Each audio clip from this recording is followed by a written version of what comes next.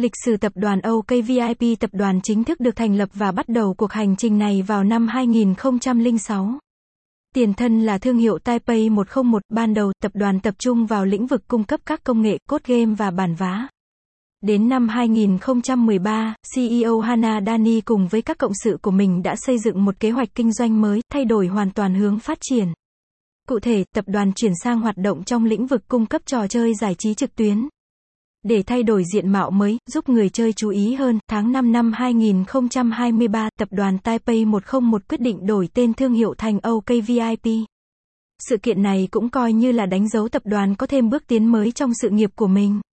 Sau khi thay đổi tên thương hiệu, tập đoàn đã không còn phải tự thân hoạt động tại thị trường Việt Nam nữa. Quy mô hoạt động được mở rộng nhanh chóng, phát triển mạnh mẽ tại nhiều quốc gia khác như Thái Lan, Singapore, Đức, Trung Quốc, Anh, Mỹ.